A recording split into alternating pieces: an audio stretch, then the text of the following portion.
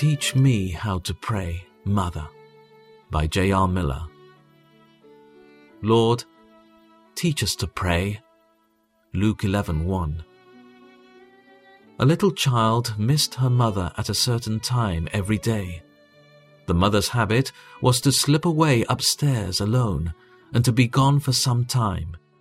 The child noticed that the mother was always gentler, quieter, and sweeter after she came back. Her face had lost its weary look and was shining.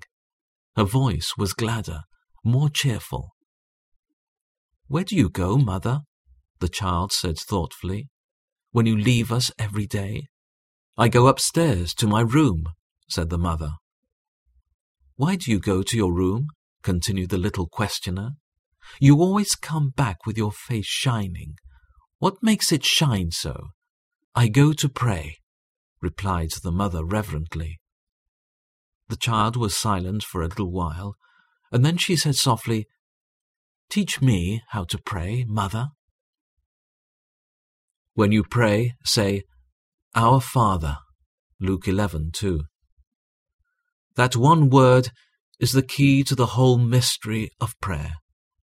When Jesus taught his disciples to speak to God, calling him by that blessed name, he gave them the greatest of all lessons in prayer, when we can look into God's face and honestly say, "Father," it is easy to pray. God loves to be called Father. It opens his heart to hear all that we say and to grant all that we ask. Such power has the word Father spoken by a child to open a human heart.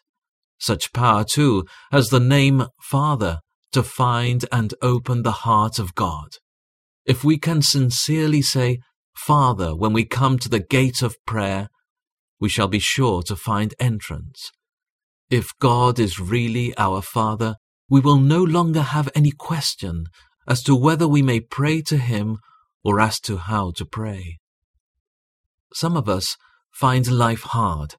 It is full of cares and questions, of tasks and duties, of temptations and dangers. There are thorns and briars among its roses. There are pitfalls in its sunniest paths. If we do not know how to pray, we can never get through the days. The privilege of prayer is always ours. The gate of prayer is always open. Any moment we can look up and say, "Father," lay our need before the throne of mercy, and God will answer us as he desires.